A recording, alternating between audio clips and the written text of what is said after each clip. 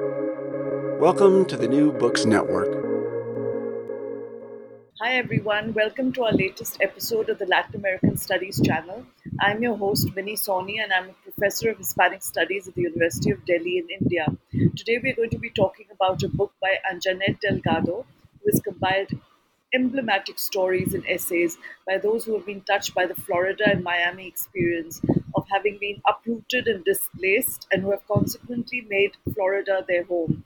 Her anthology, titled Latinx Writers and the Literature of Uprootedness, published by the University of Florida Press Gainesville in 2021, has won the silver medal for the Independent Publishing Book Awards. Anjanet Delgado is a Puerto Rican writer and journalist based in Miami and is the author of The Heartbreak Pill, a novel, and The Clairvoyant of Calle Ocho. She has written for the New York Times, the Modern Love column there, Vogue, NPR, HBO, the Kenyan Review, and the Hong Kong Review. So, Anjanet, thank you so much for coming and talking to us today. Tell us about yourself and your choice of theme for this wonderful book, which is called Home in Florida, and has a trendy woman on the cover, Latinx, I dare say. Yeah. Thank you for having me, Minnie. I loved editing this book. I loved working with the authors and choosing and reading their stories of uprootedness uh, throughout the time that we worked. We began working on this book during the pandemic.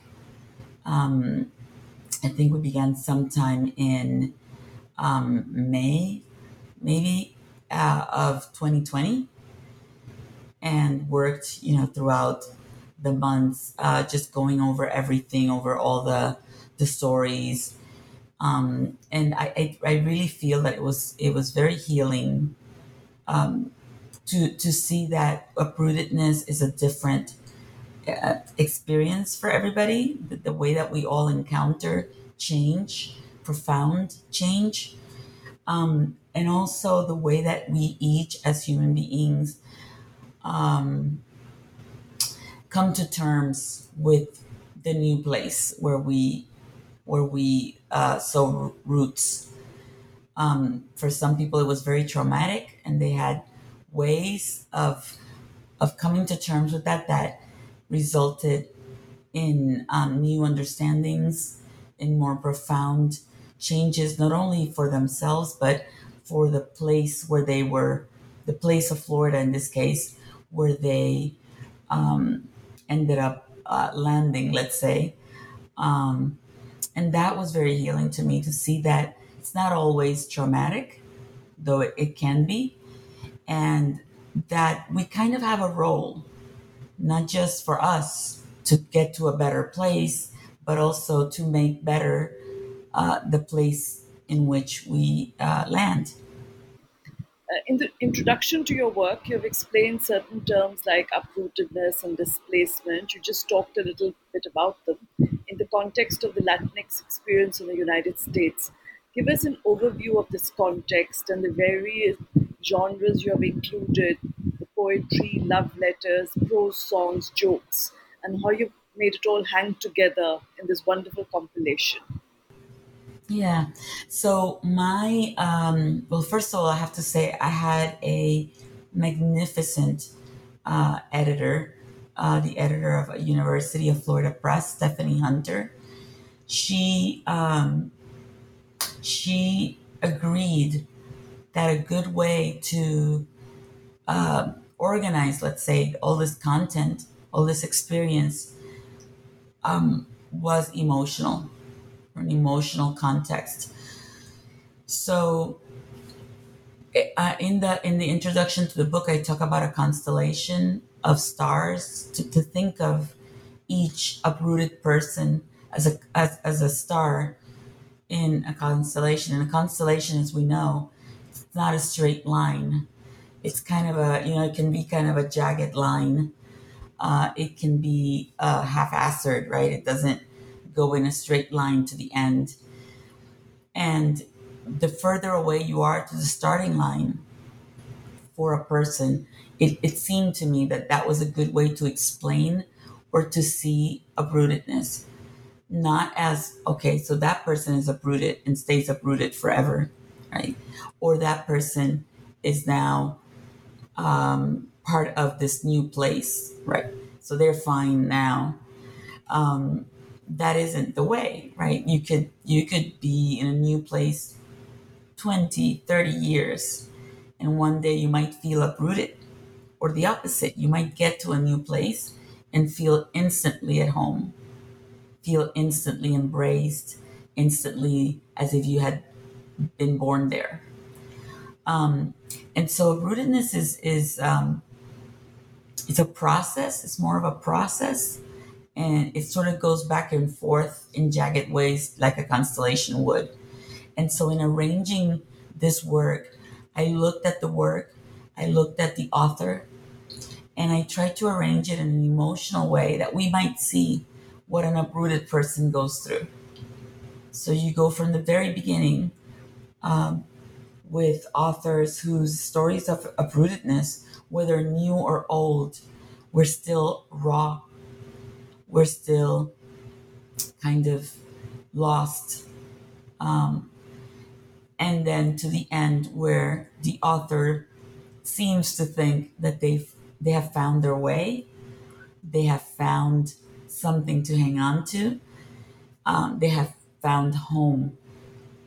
And so it allows you to see things in terms of time in the new place or not, right? But also to see the different backgrounds that the uprooted bring with them, and how those backgrounds may or may not have contributed to how they saw their own process of uprootedness. So how we see our own change has a lot to do. Were you exiled on, when you didn't want to go? Your uprootedness will be that much longer. Did you decide it? Were you looking forward to a new place? Were you ready? Were you embraced? Were you seen as someone who could contribute to where you were going? Then your process was very different, right? You'll have an author worrying about the little things as opposed to the big things like survival, and so on. So I really like that I was allowed to do it in this way, because it makes for a different experience for the reader, but also because I'm hoping that the book will foster a conversation beyond the stories in the book, but that it will make people think about uprootedness and about foreign people or immigrants or the displaced in different ways, than we have been doing so in the world up to now. It's such a timely book given the ferment that we're living through all over the world, and more so in the United States as well, where immigration and all is such a hot topic. Now, in your Can I anthology, say, yes, that's what I thought when I began, that it was timely, that it was just then, really time and book really coming together. But what I found out after, and it's funny because one of the first things that I quote in the book is Reinaldo Arenas, who told somebody in the 80s that he wanted to create a literature of uprootedness. This is where the title comes from. He wanted to create a literature of uprootedness because he thought it was so timely. It was so timely, almost 20, 30 years ago to him, right? He saw what the world was becoming. He saw all the things that were happening politically, in the world, and he thought, "Oh, we're going to need this. We're going to need this now." So I want to create that. Sadly, he didn't get to do that, but this is what struck me is it was timely 30 years ago, and it's just as timely now. It was timely 100 years ago, and I'm hoping it won't be timely. I'm hoping my book will go. It will go out of style. It won't be a thing, as the young people say here. This this thinking of the other in ways that don't serve any of us, right? With fear, but it's a constant. This uprootedness is such because we continue to look at others in foreign quote unquote ways and ways that are alien. We create these whole movements, political movements, around that, and people who want power, politicians of all sorts, use that against us, use our own fears against us for their own political gain. And Florida is a great example of it to this day, where it welcomes on the one end, and on the other end, turns around everybody's fear to make that experience of uprootedness so uh, so dividing, so divisive, right? Um, and maybe that creates better art and more incredible and emotional writing and painting and all that. But on the human level, it creates so many incredibly negative things. But this is the way we handle uprootedness in the world today. Still to this, it's incredible to me how we don't learn at all from history, and we continue to make this a thing, this otherness, this, oh, they're arriving, they're taking our jobs, they're taking something from me because they're here and they're different and I don't understand them. Therefore, I will fear them and I will try to drive them out. I will try to, quote unquote, take my country back, my neighborhood back, whatever it is. Back from what, right? And so it strikes me when you say, it's so timely, because I so wish it weren't. It weren't. Let's hope. Now, you've also included writers from many countries who congregate in the city of Miami and the state of Florida. And you probably believe what Barack Obama says in a quote in the story by Mia Leoning. He says, and I quote, Miami is a profoundly American city, a place that reminds us that ideals matter more than the color of our skin or the circumstances of our birth. And that's the end of the quote. Tell us about your personal conviction that these writings on Florida and the immigrant experience had to be collated and a corpus offered up to readers who would get the distillation of Florida's multiculturalism through the works of Patricia Enkel or Ana Menendez and Mia Leonin and many others. You've told us a little bit about that, but in particular, if you could focus on some of these writers and how you happened to choose them, and about Florida as well. And there are also lots of evocative vignettes in all these stories, which are sometimes quite positive as well for a multicultural reader. The references to food, cafe cortado, all that. Wow, that's a big morsel. So, you mentioned Barack Obama and what he said about Florida. So many things have been said about Florida, right? It feels like every day we give people a reason to talk about us. Um, for me, it was particularly interesting to talk about Florida, not just because I live here, but because of the role that it plays to the rest of the United States, how the rest of the United States perceives us, right? This whole thing of, is it even part of the United States? Well, they speak Spanish down there. Well, they only speak a lot of Spanish really in South Florida, and Florida is very big. Um, so that was interesting to me because it has so many differences within it, right? So you have Key West, which is the West, the wild wild West in some ways, and then you have all the way to Tallahassee, which is the capital and a lot more buttoned up, let's say, and then you have Miami, where I live, which is really a very big mix of people from all kinds of different countries and areas, but also from other parts of their life. Florida is known for retirees, so there are lots of people here who aren't from Florida. They're displaced from another area of the United States, or they've been displaced by divorce, or illness, or sometimes opportunity, after a job loss.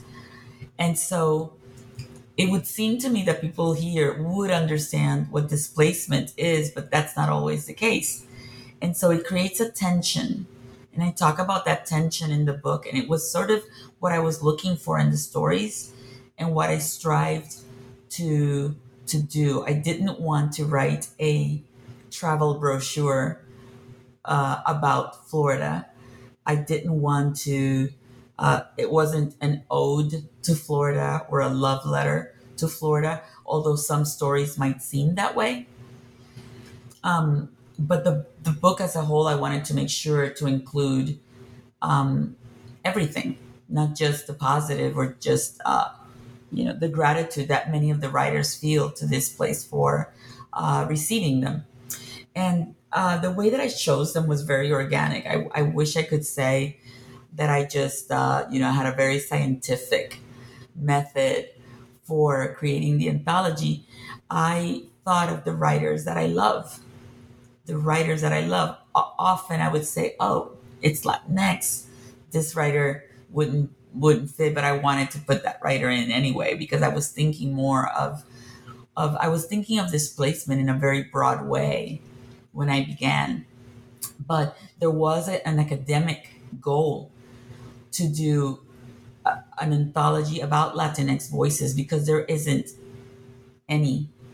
I hope there will now be others. But right now, there are no.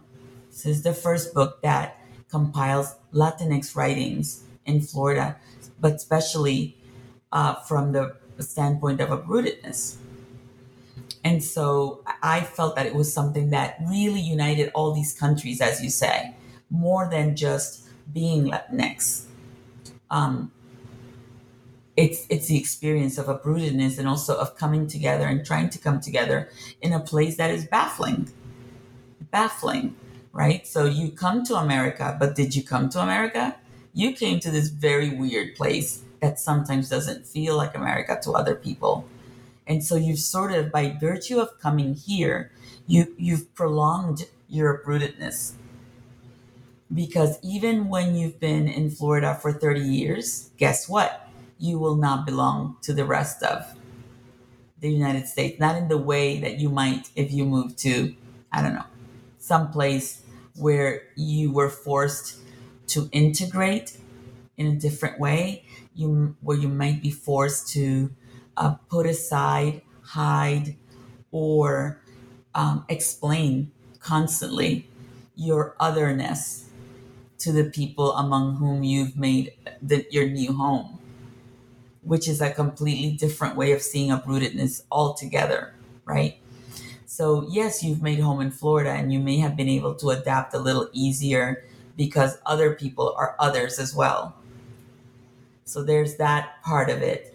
And that's why I think a lot of people continue to come here despite the political climate. But then you're still not quite in the US. Just by virtue of saying you're from Florida, people go, Florida, oh my God. and you feel a little bit out of place, even sometimes within Florida, from one area to the next, right? You're from down there, or you're from up there, or you're from Central Florida. And the experience of living is different in each area as well. So for me, it was more about who do I love, whose writing will serve the purpose of telling this story in a compelling, emotional way. And the thing is, with uprootedness, you kind of have to tell it in emotional ways because there's no way for you to understand my uprootedness unless you step onto my shoes. You will think all kinds of different things about my story unless you step in them. And you may or may not agree with my point of view. And this happens for everybody, right? We think a certain way about what's happening in the world when it's not us. But especially when we think it couldn't be us. Our judgment is different. When you're a Cuban person and you see a Ukrainian person, being a refugee, you think about it in a different way because you've been there, or you have family who's been there, or family who might be there any day, and it's very present for you. So the way you see it is different. Whereas if you think you live in a stable, again, quote unquote, country, you think, well, those people, why are they doing this, or why are they doing that, or why don't they stay, or why don't they leave, or why didn't they leave when they could, right? When you've been close to it, you know that those are very difficult decisions that no one uproots, for fun. No one uproots for fun. Not really. Not really. And these writers are the writers I love for their emotional mastery of words. Ana Menendez, whom you mentioned, is just amazing. I cannot hear her read without laughing or crying or feeling something. So it was very important that people should feel something, even if it was anger, even if it was, I so do not agree. That's fine. I prefer that than to read it calmly and placidly. It should be emotional. It should make you feel something. They are very heart wrenching stories, each one of them, even for people who are not uprooted, who are the majority community. Each story tugs at the heartstrings, to use a cliche. So, I mean, it's a wonderful compilation. Now, let's focus now on the majority community of Miami reflected in these essays, the Cuban migrants. Many of these stories seem to me to be taking off where Tomas Gutierrez Alea's film Memorias de Subdesarrollo ended. Now, this was a film which is quite emblematic for lots of people in India and the third world, etc., because this is a film that we study in our Hispanic literature classes. You've also included Reynaldo Arenas, who embodies the Cuban exile experience, and the contemporary Ismet Verde, who mentions Fidel Castro, and then the unforgettable Guillermo Rosales, who writes a work akin to One Flew Over the Cuckoo's Nest. Tell us about this Cuban diaspora for whom time seems to have stood still with the Cuban Revolution. Yeah. So being from Miami was really important for me that the Cuban diaspora and all its complexity, or as much complexity as I could gather, were represented. Because in a way, you're right. You're absolutely right. Right. There's a certain sense of deja vu, of standstill, in terms of progress. But also, if you take the Cuban experience, if readers would look at these stories from Cuban writers, they would see that it's the island that has stood still, but that Cubans continue to live the same thing over and over again. Even after the demise of the source of the troubles, whereas people 30 years ago might have thought, well, we need to eliminate this person, or this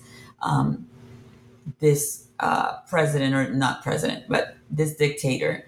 Um, People now see. I mean, there's a certain renewal of the hopelessness, because by now, whatever was wrong, whatever drove them out, has renewed in the form of another person with like more life years to go. Right? It has ingrained itself in the space. But really, what's happened is people around the world, we have looked the other way on Cuba for too long, right? It hasn't been worth it for any government with the resources to fight to do something about it. I'm not advocating regime change in those ways, but what I am advocating is I see the pain of my Cuban friends and family, because the rest of the world doesn't seem to understand to this day,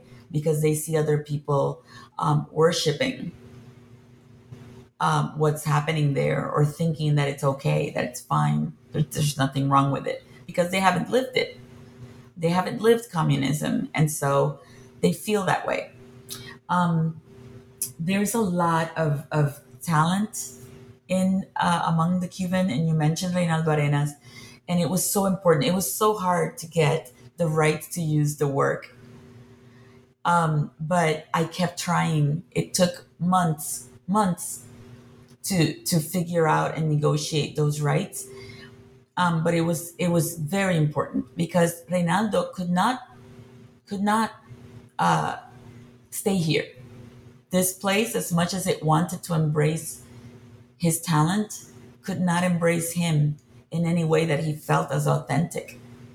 He felt that South Florida was the opposite, very inauthentic, very much a place where he felt stifled.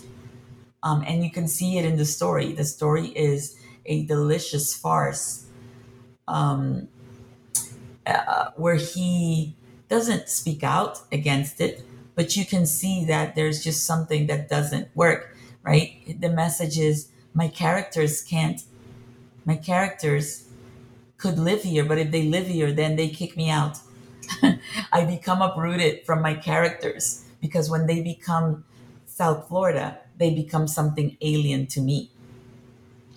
And so it's a very special story, and I hope that people will enjoy it. There is a very sad humor in it, right? There's this writer, just he's kind of a metaphor for the entire book because he's trying to fit in, right?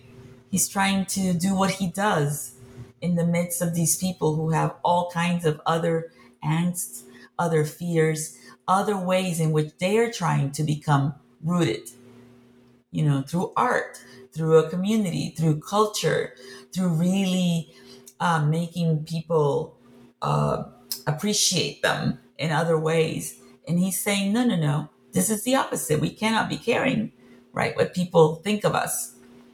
But that was the tension, the main tension, that the thing that makes him leave and move to New York and make his living there. He was not about to be stifled again. He had just left that.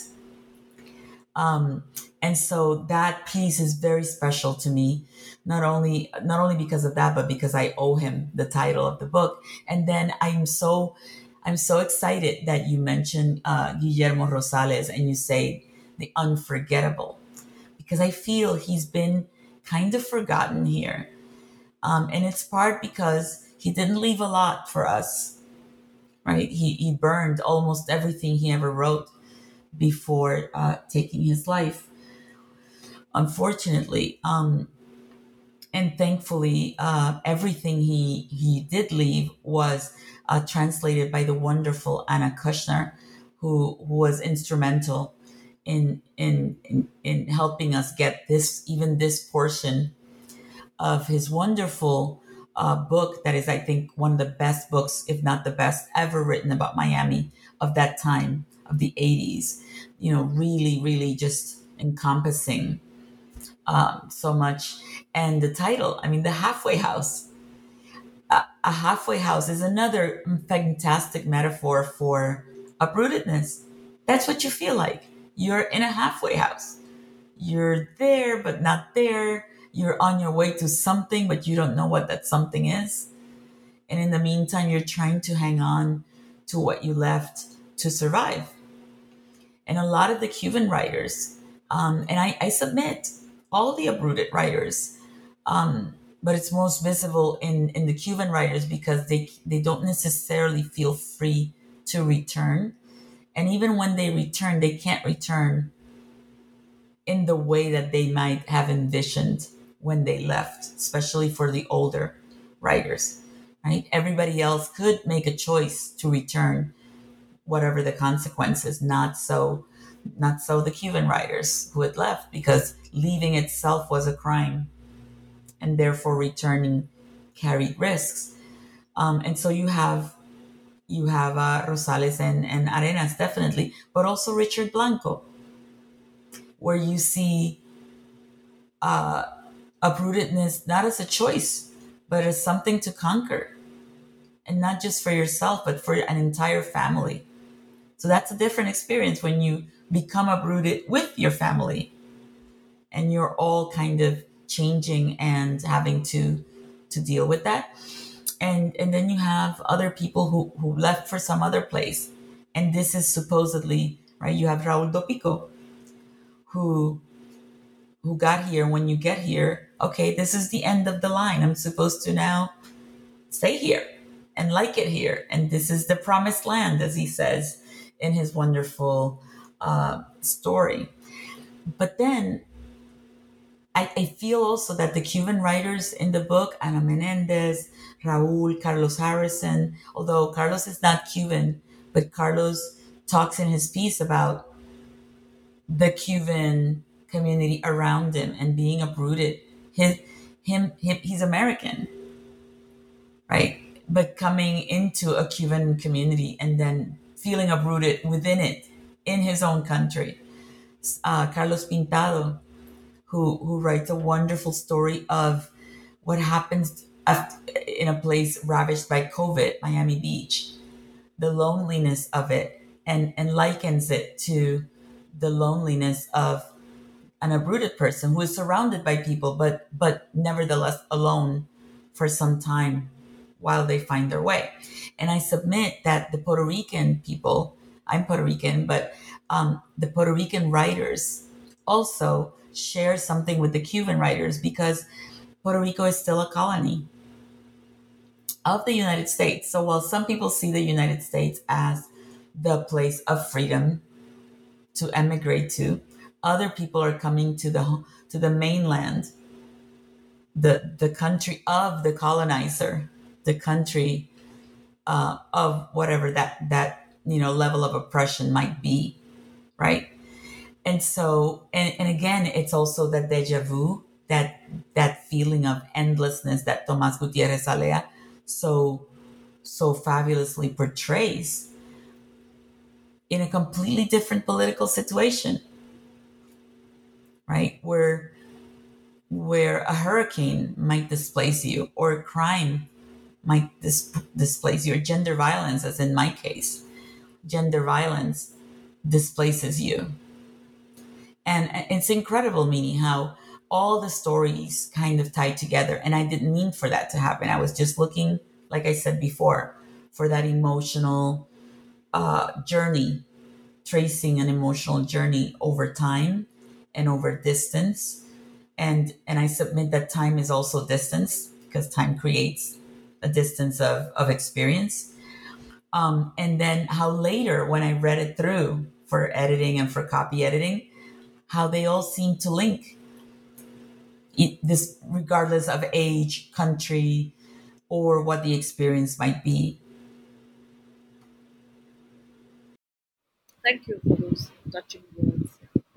Now, my next question deals with something about racism. There are vignettes in these stories that make references to the casual racism amongst WASPs who feel Miami is a city lost to the American heartland, and yet they all flock there regardless to enjoy the cafe con cortadito and the myriad joys of having the foreign in the midst of sameness. What do you make of this in betweenness of the minority and the majority in America? So first, I want to thank you for that question. I don't think I've ever been asked that. And I found it so very intriguing and interesting, and so right, so insightful, so precise, right, in its vision.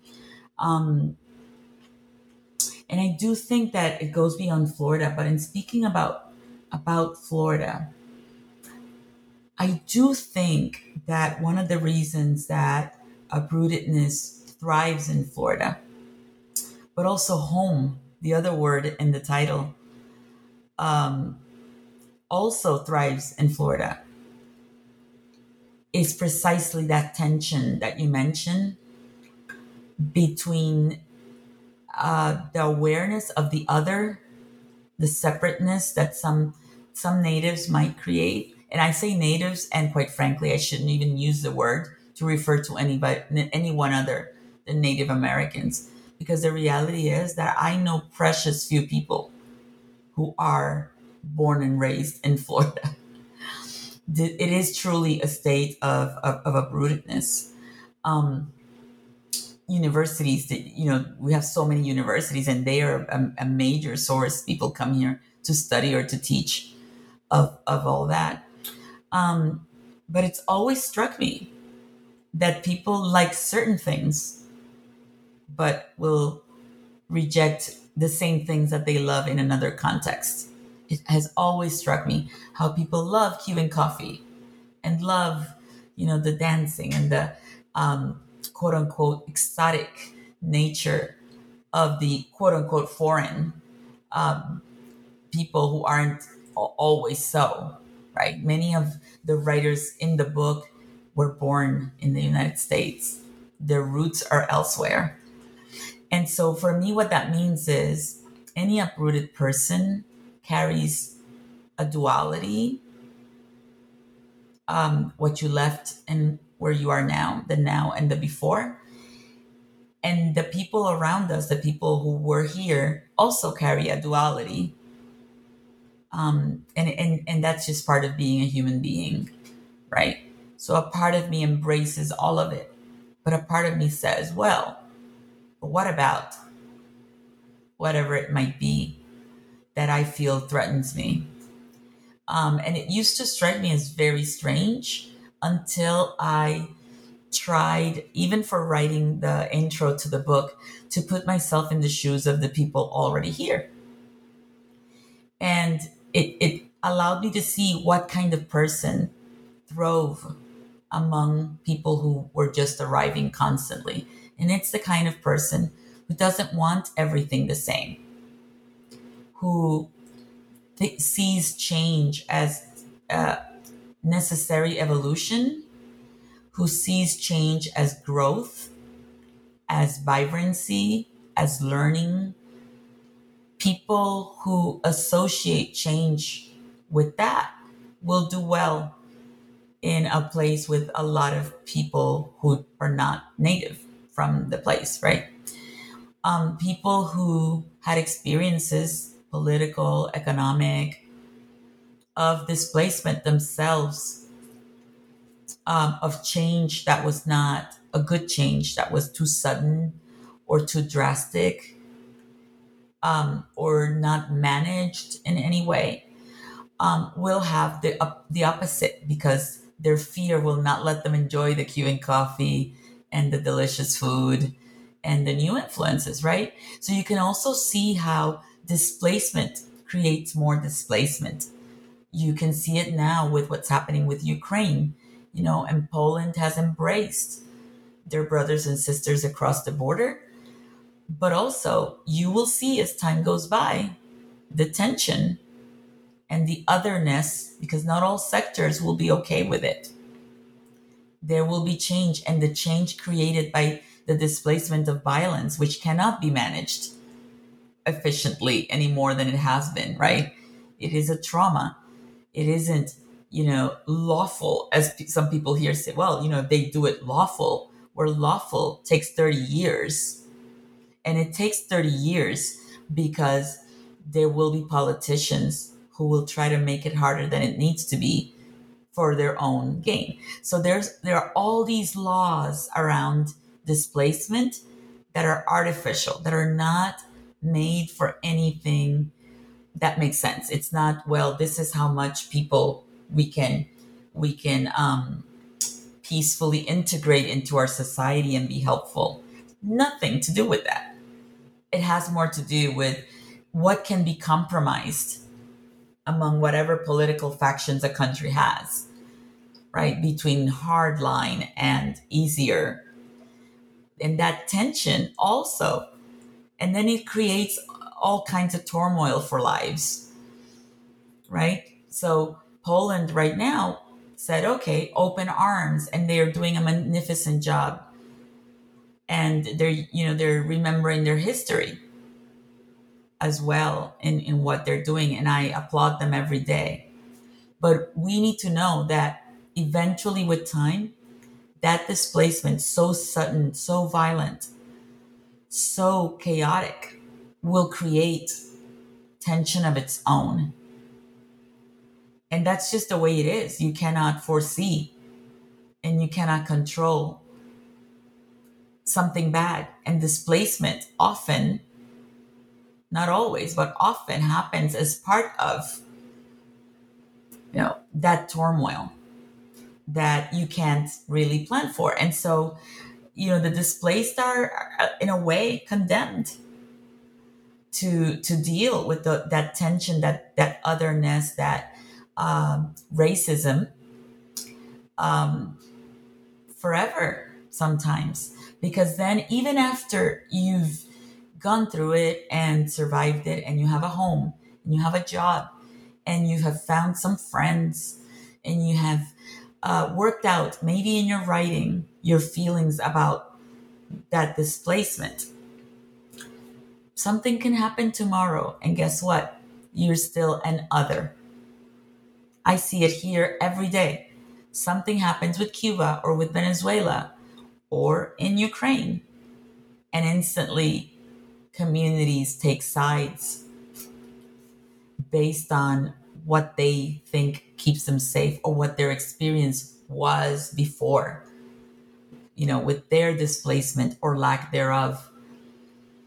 And that continues to inform the way that they vote and the way that they express themselves as a community.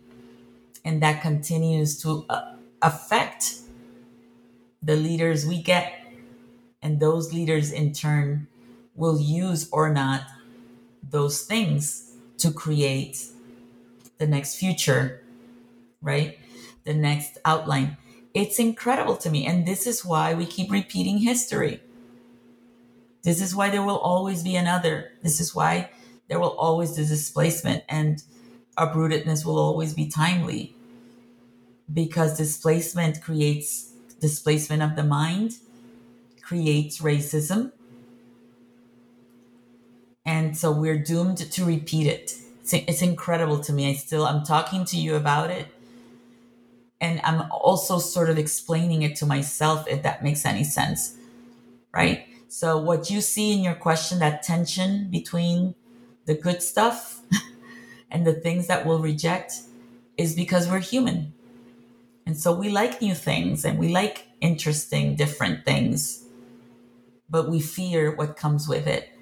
And the in the way we measure fear, that will tell you how much we allow ourselves to like the good stuff, if that makes any sense. Yes, your answer throws into relief a lot of facts that cosmopolitans need not necessarily be. I mean, the image we have of a cosmopolitan, the definition is one who accepts others, who welcomes the foreign. But it's one thing to like the snob value of having a cafe cortadito or enjoying Cuban food, and it's another thing also to accept the politics that go with it. So those Exactly. Exactly. Well, and not just to accept necessarily, but to understand, right? To understand where it might come from. And look, humanity, right? If I get new neighbors, and the new neighbors, I don't know. Let's see, one that everybody has gone through. They play their music loud. Well, I don't like it. I don't like it. I don't understand why they don't wear headsets. I don't understand. And I also feel, well, they should know, right? In my head, they should know that their rights end where mine begins. And I don't want to hear their music at whatever time they decide while I'm in my house, right? And those are things that are very basic to me after having lived in the mainland for 30 years. But in Puerto Rico, many communities pride themselves on loud music. The loud music is a signal of happiness. It's almost superstitious, right? My mother would clean the house with loud music because the music helped clean the space, the spirit of the space.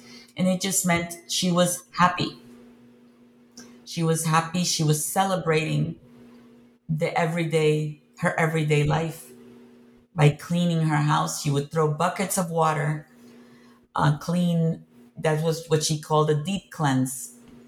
Be throwing buckets of water, picking everything up from the floor. And she felt that that was a really good clean because the water ran until it ran clean through all the floors of the house, doors open, and the music was like detergent, just another detergent there to cleanse everything, to renew everything. And I get that. But I get that because I'm Puerto Rican.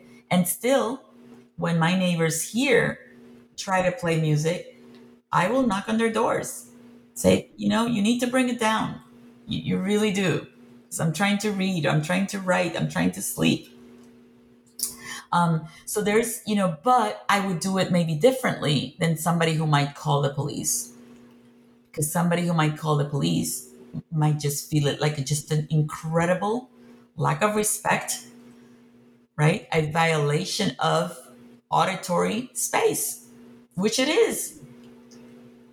So I think it takes a while for that, right? To understand, okay, this person doesn't understand the context, that we don't bring our context with us.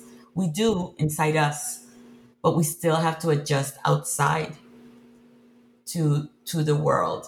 So that those days or years or however long it takes someone to understand you're not where you were is also something feeding the tension, right? So sometimes it's racism, but sometimes I think it's just humanity, just normal being human beings and not liking intrusion, what we might, construe as intrusion into the way things are or the way we built them. I want to thank you so much for this very engaging conversation that we've had. And I've really enjoyed talking to you. And I hope this book is read by millions of people all over the world so that we weather better the storms that have suddenly accosted us in the past few years. You mentioned in our conversation the pandemic, the war in Ukraine, and also the Cuban Revolution, and how all these displacements and uprootedness create a philosophy of displacement and uprootedness. And we would do well to be aware of this philosophy in order to get through life. Thank you so much.